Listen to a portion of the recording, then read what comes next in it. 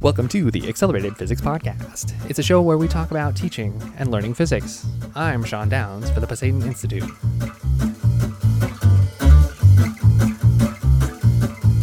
Welcome to Physics Friday. On Friday, we do an informal lightning review of some recent results in the physics world. On today's show, Majorana fermions retracted, xenobots, and dark matter in the Coma cluster of galaxies. So let's go! First up, Majorana fermions retracted. Hey, what on earth is a Majorana fermion? And what the heck is a fermion? Well, okay, hold up. Let's start at the beginning. The very beginning, with numbers. Physics uses math, particle physics in particular, and the complex numbers are a great entry point into studying these ideas. The complex numbers are like the real numbers that we're all familiar with, but also include the square root of -1. And while that might seem like an abstraction, these more complicated numbers are physical. They play an important role in quantum mechanics and also in modeling the electric charge. Charged particles like protons or electrons come in antiparticle pairs, those with positive and negative charge. With complex numbers comes complex conjugation, which naturally models these pairs of particles. Electrically neutral particles, like the neutron or even atoms, are actually composed of electrically charged particles, and so also use the complex numbers. Of course, not all particles have complex pairs. The photon, the particle of light, is a boson that's based on the real numbers. One mystery that remains in physics is the possibility of having a real fermion. Fermions are particles like electrons or protons. They are things that take up space and have mass. To date, all observed fermions are complex. None are real. The ghostly neutrino is one such candidate for a real fermion, and those experiments are currently underway. Neutrinos are fundamental particles, but not all particles are fundamental. Atoms are a great example. Holes in semiconductors are another kind of particle example. They're the literal absence of electrons. These days, there's a whole zoo of quasi-particles in modern materials. Just as complex numbers decompose into their real and imaginary parts, so too can complex fermions. And they don't always separate in the way that you'd expect. Theoretical calculations predict that a combination of an electron and a hole can separate, quantum mechanically, into a kind of half-electron, half-hole kind of quasi-particle. If found, such a half-electron, half-hole quantum excitation of the electric structure of graphene would be modeled by a real fermion, otherwise known as a Majorana particle. Modifying graphene, a one-atom thick layer of graphite, was a promising medium to find this elusive Majorana fermion, and recently such an observation was claimed until it wasn't. Those folks who claimed discovery retracted their recent paper. Science is messy. But hey, the race to observe one is likely a race for the Nobel Prize. So to quote Thomas Luton's recent article, quoting condensed matter physicist Shankar Das Sharma, I guarantee you that the Majorana will be seen, because the theory is pristine. This is an engineering problem. This is not a physics problem.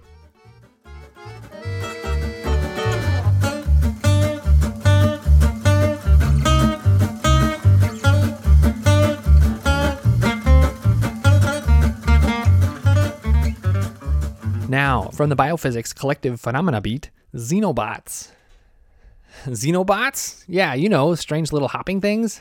Okay, wait, let me explain.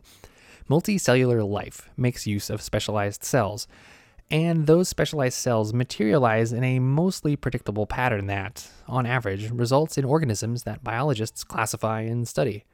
But what happens when that process is disrupted? Philip Ball's recent piece in Quantum Magazine recounts a series of experiments on differentiated frog cells. Skin cells, specifically, were isolated and then left to fend for themselves. Those eventually clustered together, but the collective behavior of the resulting blobs of cells was really surprising. Surprises like their ability to respond to their environment and repurpose cilia for locomotion. As was pointed out in the piece, the experiment was a simple one, perhaps long overdue. I mean, it's been long known that heart cells, when grown in the lab, collectively generate a voltage drop and begin beating rhythmically on their own. But these new experiments highlight the importance of collective cellular action and how flexible it can be. In a way, it puts a new epistemological layer between the cell and the organism, and the associated questions, both scientific and philosophic, will only get more challenging from here. Incidentally, if you haven't seen Doug Blackenston's research website on xenobots, you should definitely check out the show notes. Okay, and finally, the Coma Cluster and dark matter. Each week, I write a newsletter for the Pasayten Institute, which is where I get the ideas for a lot of these stories. You should totally subscribe. The newsletter typically opens with stargazing. You know, what planets are out, what constellations or stars are worth checking out this week. And this week's subject was obvious. Everyone in star space was talking about it. The Coma Cluster, a massive collection of stars near Leo the Lion, is high up in the sky, at least at northern latitudes. Now, I didn't make this clear in the newsletter, but the Coma star cluster is a bunch of stars in our own galaxy. But in the same direction lies something even more interesting. Deeper in space, tucked behind the star cluster, at least from our perspective on Earth, is a cluster of galaxies. The Coma cluster of galaxies has a rich history in modern astrophysics, as it was one of the first case studies in dark matter.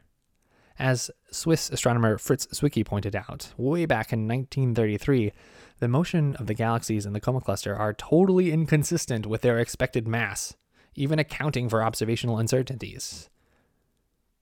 The best theoretical explanation we have so far? There must be a whole bunch of matter that doesn't glow or reflect light. There must be dark matter, and there must be a lot of it. Well, first of all, okay, how could we even know that? Well, we do know a lot about stars, mostly because there are so many of them. We have a lot of good statistics.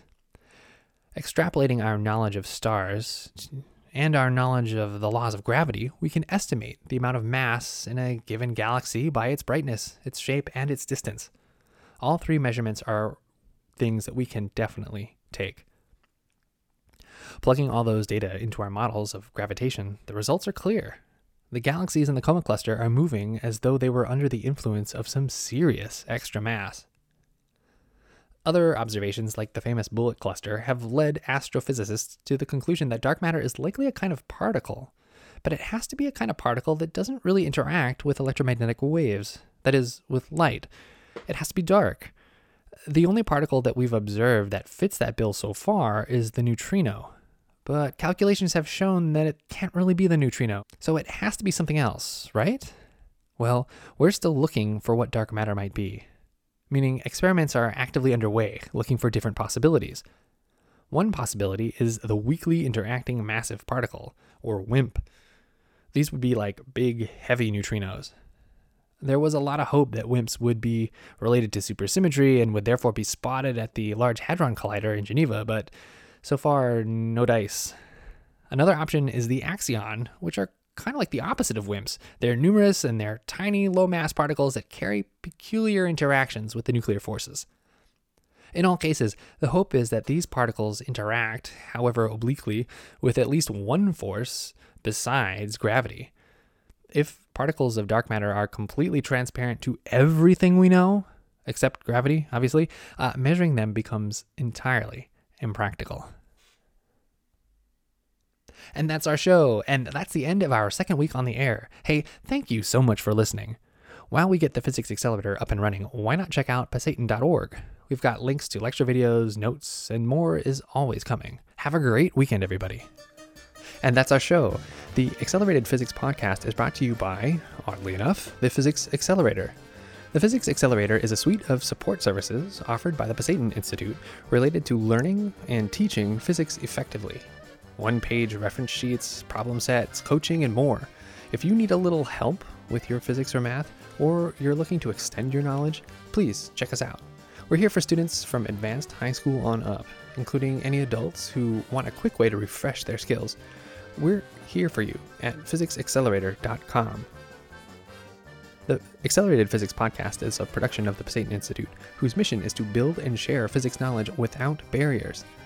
This podcast aims to serve both students and teachers of physics by injecting ideas and starting conversations. Do you have any ideas or feedback? Hey, drop us a line. This show is made possible in part by the Physics Accelerator, whose mission is to support people in the quest to learn mathematics and physics. The Physics Accelerator is a program of the Pasayten Institute. The show is written, edited, and produced by me, Sean Downs. Thank you so much for listening.